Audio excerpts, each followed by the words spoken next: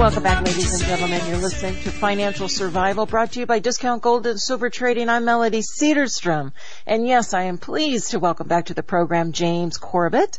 And a little bit about James. As you know, he is the founder and editor of the Corbett Report.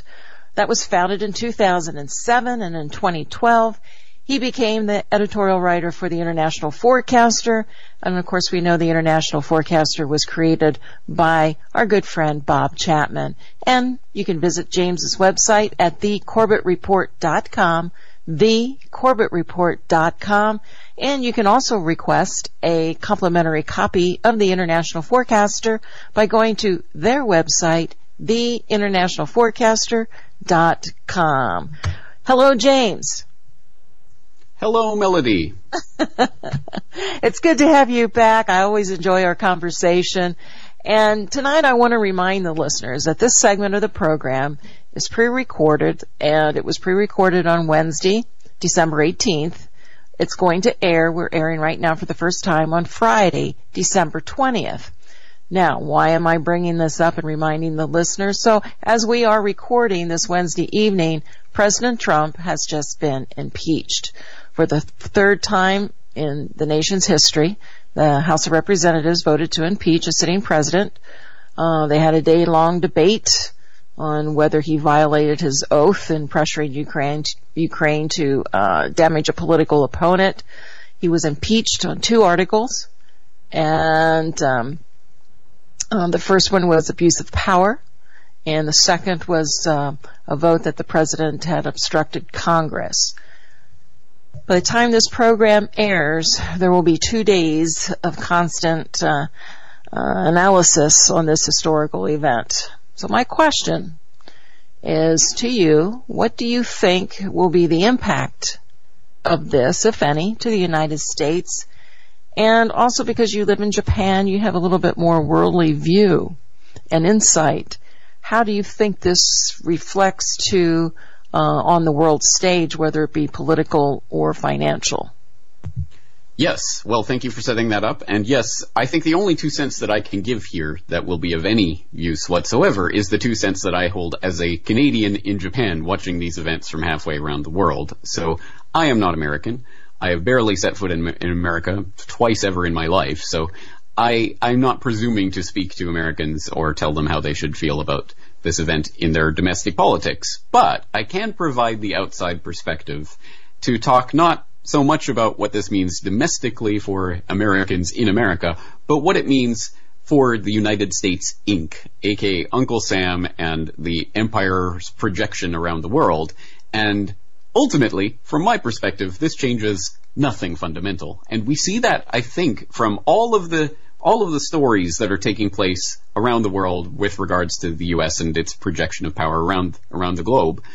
Even as these impeachment hearings and all of this is going on, we have, for example, the situation between the U.S. and North Korea deteriorating further still. Pyongyang, for those who have not heard, has set a year-end ultimatum on their nuclear talks. Are they even talks anymore with the United States? Remember when this was all hyped as the greatest thing, and maybe Trump will get the Nobel Peace Prize for freeing North Korea or something like that? Well, if people haven't been watching, all of that has gone completely crumbled into nothing, and now talks are at the point where Pyongyang is saying, well, you have until the end of the year to give us something, to give us an inch here, or we're going to go back to doing what we were doing, and that involves missile tests and nuclear weapons development. So essentially, we're back to square one with North Korea unless something dramatic changes. Afghanistan. Well, there's some good news about the U.S. involvement in Afghanistan after the release of the Afghanistan Papers, which I have a lot more to say about at CorbettReport.com. But after this big revelation, whoever knew that the generals were lying about the state of what was happening in Afghanistan, all of this shocking bombshell revelatory material. Well, now word is coming that Defense Secretary Mark Esper is saying that they are planning, perhaps, maybe, although they've announced this a million times before, but this time maybe really for real, maybe withdrawing as much as 4,000 U.S. troops from Afghanistan. Yay! Except, well, the little asterisk we can place after that, the caveat, Defense Secretary Mark Esper is saying he wants to focus on competition with China. So draw down in Afghanistan so that they can build up in the Asia Pacific against China. Yay? No, not really. Just business as usual. Maybe business is moving to a different location. You have all sorts of headlines like nuclear weapons get small boost in budget deal because, of course, you might have heard there was a budget recently passed. The NDAA got passed because Team Coke and Team Pepsi can arm wrestle all they want in the fake, phony impeachment Olympics or what have you. But when it comes down to what really matters, i.e. funding the military contractors, you better believe they're going to line up and fall in line. And that's exactly what happened with regards to giving the Trump administration / Uncle Sam exactly what they wanted, with bigger budget, including funds for the Space Force, because we better militarize space while we're at it. And, oh yeah, nuclear weapons also getting a budget boost. We could go through story after story after story from the world perspective of U.S. Inc. on the global stage and show nothing whatsoever has changed between the handover between Obama and Trump, and nothing will change even if Trump were to be removed from office, which I don't think anyone is saying is going to be a likely possibility. This will, at best, quote unquote, will go to the Senate and will be voted down. They're not going to remove Trump from office, but he has been impeached. Wow, world-shaking. Well, no, it is not world-shaking news. It hasn't changed anything in the course of global politics. Again, I'm not telling Americans what to think about this regard to their domestic politics and all of that. Fair enough, but just from the global stage, this changes nothing. Well, I do agree with you because it really... his whole presidency, any presidency, it doesn't change anything. Nothing ever changes. It doesn't seem it changes for the good anyway. And I did want to ask you about North Korea, and I wanted to ask you, exactly what you talked about, the Afghanistan war, about how the U.S. administration lied about it. And I don't know, did you write a piece on that, or? I did not. Since this is pre-recorded on Wednesday, it won't be out yet, but by the time people are listening to it, I guess it will be. I'm releasing a podcast episode about the Afghanistan Papers, as people might have heard, the bombshell revelation by the Washington Post, basically showing how it is not a bombshell. It is not breaking news. It is not even, it's even actually worse than sort of a nothing burger. It's actually making people feel that this reveals anything of substance when in fact it actually covers up the real truth of the Afghanistan war, which is not that it has been a failure and we don't have the right strategy and they didn't convince enough forces for long enough with enough money, which of course is the main narrative that's being taken away from this Afghanistan Papers psyop.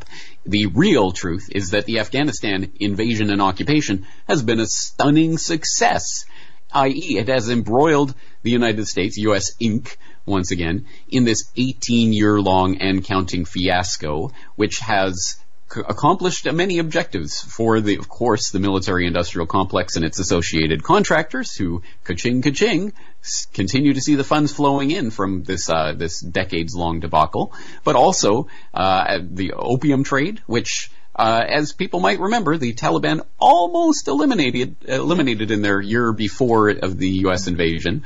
Obviously, I don't think anyone wants to emulate what the Taliban was doing in the ways that they were doing it and the reasons, but at any rate, it showed that the poppy trade the poppy cultivation can be ended if there is a serious political will behind it. But lo and behold, U.S. and NATO come in and year after year record-setting poppy crops that are getting converted, obviously, into heroin and then shipped into the global markets. It's almost as if the deep state is facilitating that. Also, just surprise, oh, by the way, the USGS found several years after the invasion, they just discovered, hey, did you know there's actually $1 trillion worth or so of lithium in Afghanistan? Oh, who knew? And this extremely precious rare mineral is something that we need for all of this futuristic gadgets of iPhones and iPads and iGadgets and iFondle slabs of the future. So, hey, great, win-win, right? So we get to take all of this. And also, it's blocked several key important pipeline deals and other things.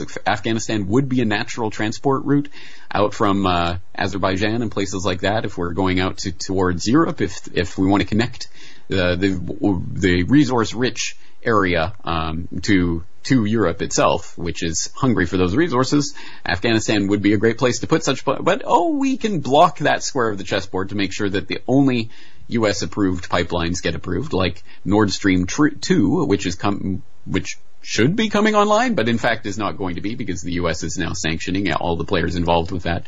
So once again, Afghanistan has been a stunning success for the real planners of this type of intervention, which is not the narrative you're going to get from this Afghanistan paper's quote-unquote revelation. It seems like, when will people ever wake up or understand? I mean, when I get in trouble because I just try to talk about all the issues that you just mentioned, about trying to show that things are not changing. I mean, all we hear about is the great economy here in the United States. It's the greatest in history. Well, our GDP is 1.9%. I mean, and, John Williams, you know how he reports his numbers.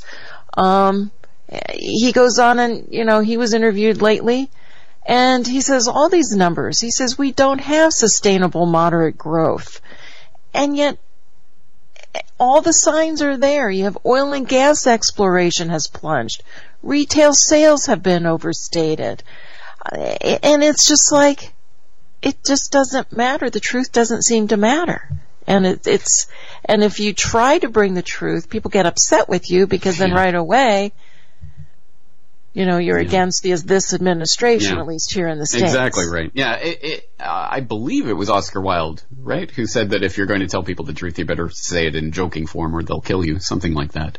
Anyway, that's a very true and apt phrase because, yes, people generally don't want to hear the uncomfortable truths, especially when the lies are so much more palatable and are designed to be that. And even when it comes to something like the Afghanistan papers, this is a big revelation, and it goes against the military. No, this is internal military propaganda. These are interviews conducted with the very generals who were committing these war crimes and atrocities in Afghanistan. Of course, from their perspective, this has been a failure because we didn't have enough money, we didn't have the right strategy, etc., etc. All we are hearing is, the secret details of what the generals wanted the people who were interviewing them to know about Afghanistan. Do you think that's going to be the unvarnished truth? Of course it isn't. So I like to believe that people can see through this, but unfortunately, seeing through it actually does require effort, because if you are just going from the headlines and maybe you dip into a story here and there and read a few paragraphs, you just kind of get the narrative, there was some big revelation of documents of some sort and it tells something about Afghanistan, and you have to dig down to figure out what's actually going on. No, these were interviews that were conducted by an inspector general office that then were FOIA'd by the Washington Post, and they finally got these documents, and it's interviews essentially with the generals and other people who've been running the Afghan war for the last couple of decades, and their gripes about how it wasn't going well for them. But again, treating this as if it's some sort of treasure trove. But because it's framed in that narrative, this is a leak, it's declassified, it's sexy, wow, this internal information they didn't want you to know. It frames it in a way that people will be content. And I see even a lot of the anti-war side going, yay, great, this is a big blow to the warmongers. No, this is exactly what they want. They could dream of nothing better than putting out their internal propaganda as if it's some sort of classified information. We can't let the public know about this. Oops, the public found out about it. Now our deepest secrets have been revealed. It's these types of ploys that are the way that these lies can continue to perpetuate. And until we wake up to those tricks, and they're not very complicated tricks. I just explained to you the trick in the Afghanistan papers, and generally it's something just that simple. It's just, these are classified documents. No, they're actually interviews. They're just internal government propaganda that's been released via a FOIA process. This is not the internal secrets. There it is, in a nutshell. That's the trick. That's how it's played. But it does require at least a modicum of effort to discover that. You have to at least bother to scratch the veneer in order to see what's underneath. And unfortunately, I'm not even blaming people for this. Most people just don't have the time to scratch the veneer of every surface story that's presented to them. People have lives to live, and they're not going to sit there like I do, because this is what I do for a living, but I do sit there and I scratch the veneer and I see what's behind each story. But most people don't have time for that, and I sympathize with that. That's why outlets, and I'm not saying myself or your program, or I'll let listeners come to their own conclusions on that, but whatever outlets you find that do that veneer scratching and do valuable service in that, that's why we need to protect and foster and help those outlets, precisely because we do not have time to do each and every one of us to do this on every story that we encounter. And unfortunately, the lies are well funded by an international media machine that has been constructed through billions and billions and billions of dollars over many decades now. And that's not going to just fall down and die. No, that's going to continue pumping along and pumping out the propaganda almost as fast, if not faster, than it can be debunked. So we're on the short-funded side, shall we say, of the truth. But at any rate, that's, I think, why this continues to have such sway over the public's mind. I heard you mention the Washington Post a couple times, and so and there's other publications and so forth that produce these series of research and so forth. Are they really the enemy of the people? Yes. Yes. Without hesitation. Yes. And I mentioned Washington Post specifically because they're the ones that got these Afghanistan papers. So I'm talking in that context. And they make a big deal about it, that they had to FOIA for these interview documents that were conducted again by the Inspector General Office, Special Inspector General on Afghanistan Reconstruction, or whatever the title of the office was. They did these interviews over a period of years.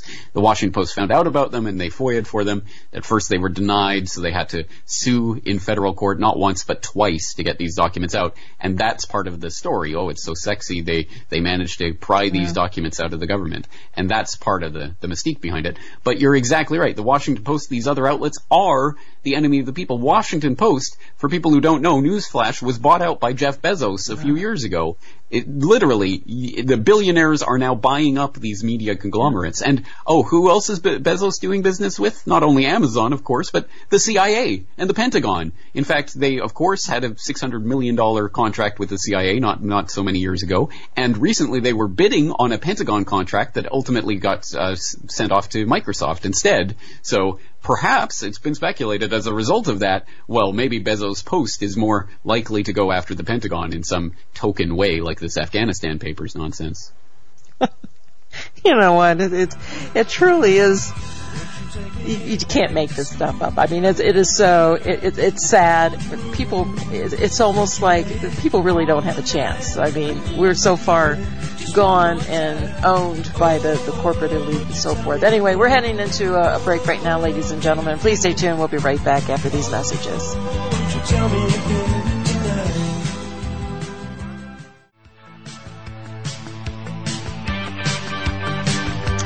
And welcome back, ladies and gentlemen. I'm Melody Cedarstrom, and I'm here with my guest, James Corbett of The Corbett Report. Visit the website, thecorbettreport.com. Well, we kind of taken a trip around the world today, and one of the things I'd like to ask you, James, is there was we know that the Saudi Aramco jumped 10% in its debut in Riyadh last week. I guess the public IPO, the Aramco's 1.88 trillion market cap, which just a day later topped $2 trillion, makes it the world's most valuable public company. But there was also discussions. The former chief of the CIA said he thought Saudi Arabia is gradually running out of money, aiming his comments at the country's sovereign wealth fund. What say you? Yes, Are they? Well, that is part of the reason why we're seeing this Aramco IPO. I mean, why would the Saudi government be selling off even a small stake in its most valuable holding, and, well, at this point, the most valuable public company on the planet, is precisely because they are a little bit cash-strapped, shall we say. So we get that from a number of different angles. For example, the Saudi second quarter budget deficit hit almost $9 billion, just shy of $9 billion, because of increased spending on government stimulus programs, as well as decreasing revenue other than oil. And it's not projected to get any better. In fact, 2020 projections are now looking at a budget deficit of at least $50 billion, or 6.5% of the country's GDP. That's a pretty precarious situation for a country that has been awash in oil money for a very long time. And as a result of that oil money sloshing around the kingdom, the Saudi citizenry has become accustomed to the lifestyle that they are pampered with as a result of that. Of course, it isn't the lavish lifestyle of the Saudi royals, who just parade around London in their golden cars and buy $450 million paintings and all the other nonsense that the Saudi royals get up to, obviously. But some of that, at least enough of that, trickles down to the Saudi citizens themselves that they don't go and riot and throw the whole system over, or they haven't yet. And that has given rise to a system where the Saudi citizens are well taken care of. The people who have to do the real menial and low-wage labor are just imported from other places. And Saudis are, generally speaking, well taken care of. But as those latest numbers show, now almost $9 billion second quarter deficit because of government stimulus programs, government welfare programs, other things trying to maintain that net. And the worst part, of course, is that the long-term, I guess it depends on your perspective, but from the Saudi house, the House of Saud, the worst part is the long-term perspective for an oil kingdom is not looking good because, of course, we're moving into the post-carbon environment. And I've talked about that many times and what that really means, the technocratic agenda behind it. But obviously, at one level, it's going to be a hit in the pocketbook for the Saudis, who obviously rely so much on oil revenue. I don't really think that's going to change overnight, but at any rate, it seems to be a dwindling part of their long-term budgets. And as a result, they have to try to find other ways. So part of this Aramco IPO, at least what they're saying is, this is going to fund the Neom city in the desert that they're going to create out of nothing. And it's going to be this futuristic city of solar-powered everything and robotic dinosaurs and all this other crazy nonsense that they've talked about with regards to it. That is at least the idea of where this oil revenue is going to be shifted into basically the technocratic vision of the future. And so Saudi will remain at the cutting edge and will have all sorts of tech investments and stuff. That hasn't gone so well so far. But at least that's the gloss that they're trying to put on this. So yes, long-term perspective, Saudi is staring at a very big and growing budget deficit that isn't looking like it's going to get any bit better anytime soon. And that's precisely why we're seeing something like the Aramco IPO. I don't know how the petrodollar would be affected, if at all. I mean, right. Well, I think ultimately the plan is the ultimate plan, especially in the context of technocracy, which, again, for listeners who've never heard about this was an actual economic / social / political movement that arose in the 1920s, 1930s, but has continued on under different guises and in different forms, and the ideology still lives on. The original technocrat vision was to ultimately base money itself on an energy resource, or on energy credits, essentially, where the money is going to be energy credits that will be issued by the government based on an allotted energy usage budget for the country, or actually for the North American continent. In the case of North America, it would be a continental technate that would be administered by technocrats who would look at all the energy inputs and outputs in the economy and decide, the North American technate needs this much energy, so they would issue energy credits to each citizen.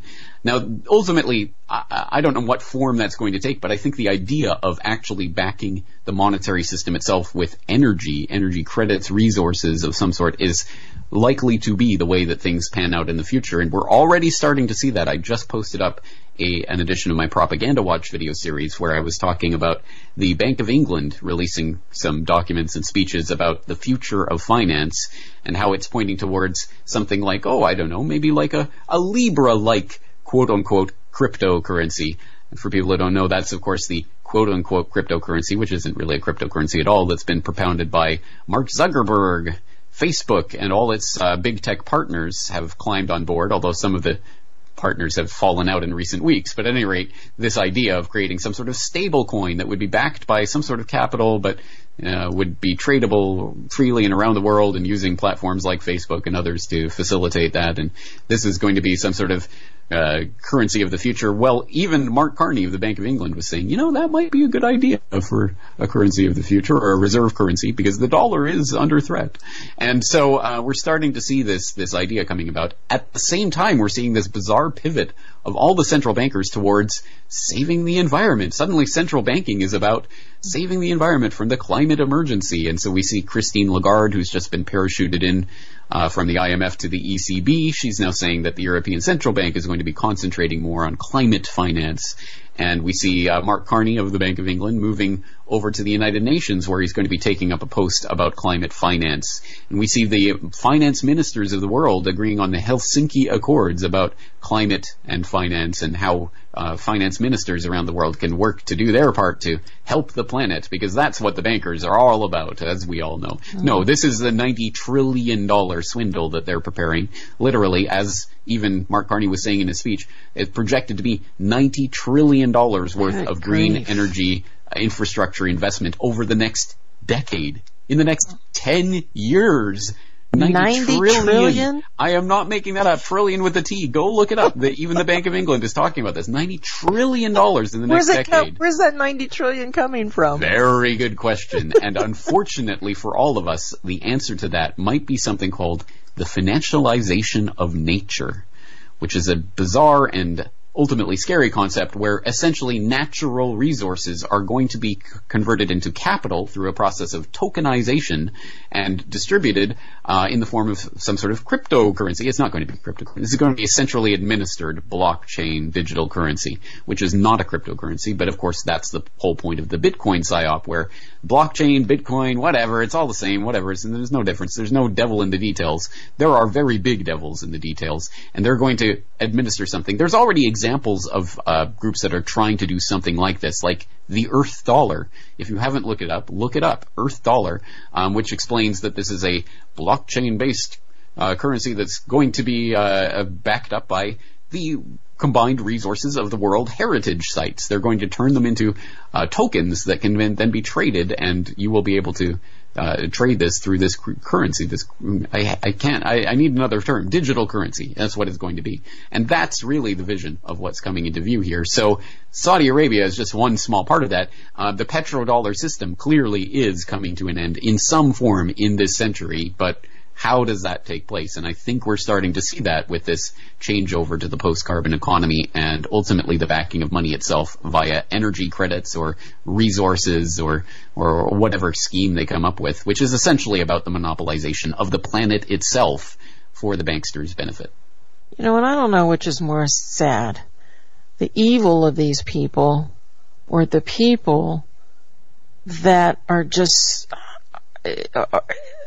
so gullible to fall for their shenanigans and accept this. It just baffles me. I get what you're saying. I don't want to blame the victims for being victims. No, at least not either. But I don't understand. I mean, I get the power of, their propaganda. I mean, they have the access at their fingertips, and I get that. But I mean, some people have to wake up and see what's going on. I think this boils down to an issue that is way beyond the sort of technical nature of the way this or that monetary system functions. And perhaps this is my fault. I haven't articulated this well enough in the past, and I am thinking about how to better articulate this in the future. But the point I want to make is that monetary reform is such a dry subject, and you're talking about the Federal Reserve and all these financial terms that nobody's heard of, and whatever. I just want to go to the store and spend some money and get something in return. That's what it boils down to for the average person in the day to day. So they don't really think about the system. But monetary reform isn't about these technical details of this or that function. Essentially, monetary reform is about community. It is about what it means to live in community with other people and how we use technology, because you're going to use some form of technology, even if that technology is a piece of paper with something scribbled on it. That's still a technology in this sense of a way to facilitate a transaction in this community that we live in. And there is an implied community in every different style of monetary system that you have. And in the style that we currently think is the normal, well, this is just the way it's always been, hasn't it? Well, no, it hasn't. But how did it come into place? When we start to look at the system as it exists, it implies a community relation of, well, it's a trustless system, but actually there is a level of trust in the central bank, which is going to administer all of this for us, rather than you don't have to know the people you're transacting with or trust them in any way or care if you ever see them again. It doesn't matter. All you care about is that facilitating that transaction with that piece of paper for that thing. All right, fair enough. But you do need the central bank system in order to facilitate that, because who's going to issue the credit? Who's going to control the money supply? It's got to be someone, right? Well, might as well be the central bankers. Well, no, that's the implied part of this that we don't see in our day-to-day lives, so we never think about. But at the end of the day, it boils down to what kind of community do we have, and what kind of community do we want to create? And in a system where we are detached completely from our neighbors and those around us, and we don't have to have anything at all to do with them other than, actually I'm going to say passing paper, but really it's just swiping cards these days, isn't it? That's the extent of our interaction with other people. Well, then you're going to get a system that's going to be bankster dominated.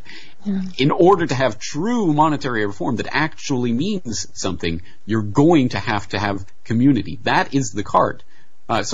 Actually, that's the horse that should be pulling the cart. We usually try to think of it in the other way around, put the cart before the horse, and hey, we'll create this currency, and then people will come in and start using it, and then we'll create this community around it. No, that's not how it works. You have to have a community before you can build a currency around it, because the currency is just the technology to enable transactions among people. It's nothing to do with the dry technical aspects of finance. It's everything to do with the people that you are interacting with, why you are interacting with them, the extent to which you actually want to know them. And I'm going to set that as a task for myself to try to better articulate that in the future, because that's where this is really boils down to. And we have been detached from our neighbors in a process that has been going on at least for half a century, maybe more now at this point. But the breaking of bonds between people so that you don't know your neighbors, you don't hang out in actual physical form with other people, you don't even sit out on the front porch these days and talk to your neighbors or anything like that. That would be weird. You wall yourself up in your room and you've got connection to everyone in the world through this magic box, but just don't actually talk to people, don't get to know anyone in your community, don't interact with them in any meaningful sense, just hand them slips of paper now and then. Well, we have to change that before any sort of meaningful monetary reform can take place.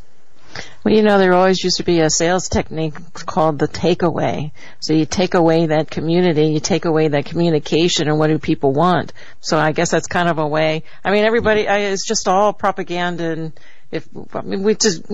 we are the cattle that they, lead down the chute and so forth. And I guess that's just, how does that relate to the amount of debt that's around the world? And we're not going to get to a chance to talk about, the global tax. Maybe we can say that for the next time. There's a lot of discussion about canceling debt. You have Elizabeth Warren. She wants to cancel $1.6 trillion in student loans. You even have one of Trump's administration senior student loan officials that resigns, calling for wholesale write-offs. Others are going a little bit further. It was never done by charity in past societies. It was just basically, it was practical to do it. Right. Yeah. Yeah. This is obviously an idea with a large degree of pedigree for those who don't know about the Jubilee and the canceling of debts that has gone on for thousands of years. So there is something to this idea. And the devil is in the details, and unfortunately our monetary system as it exists right now is constructed on debt. Money is debt in our system, and so canceling out, I'll believe it when I see it, and even then, I think the way that it is done and whose benefit it ultimately comes down to is going to be up in the air. I don't think this is going to... I would love for this to be the great canceling of all debts, and let's start from ground zero, and everyone's on the same footing. I don't think that's what ultimately is on the table, and I don't think the solution will ever come from the political heavens, handed down on high from some presidential puppet. As we've talked about, nothing fundamental changes when Team Coke or Team Pepsi gets into power. So I hold my breath, but I'm not going to wait for this. So I can't go out and use my credit card this weekend then. Well, that's all the time we have today. Thanks, folks, for joining us. Thank you, James, also for joining us. As always, we appreciate your views and insights. And we'll talk with you again in 2020. How about that? And listeners, thank you for tuning in. Don't forget to call Discount Gold and Silver Trading, 1-800-375-4188. We'll be back on Monday. And until then, have a great weekend. Be safe and God bless.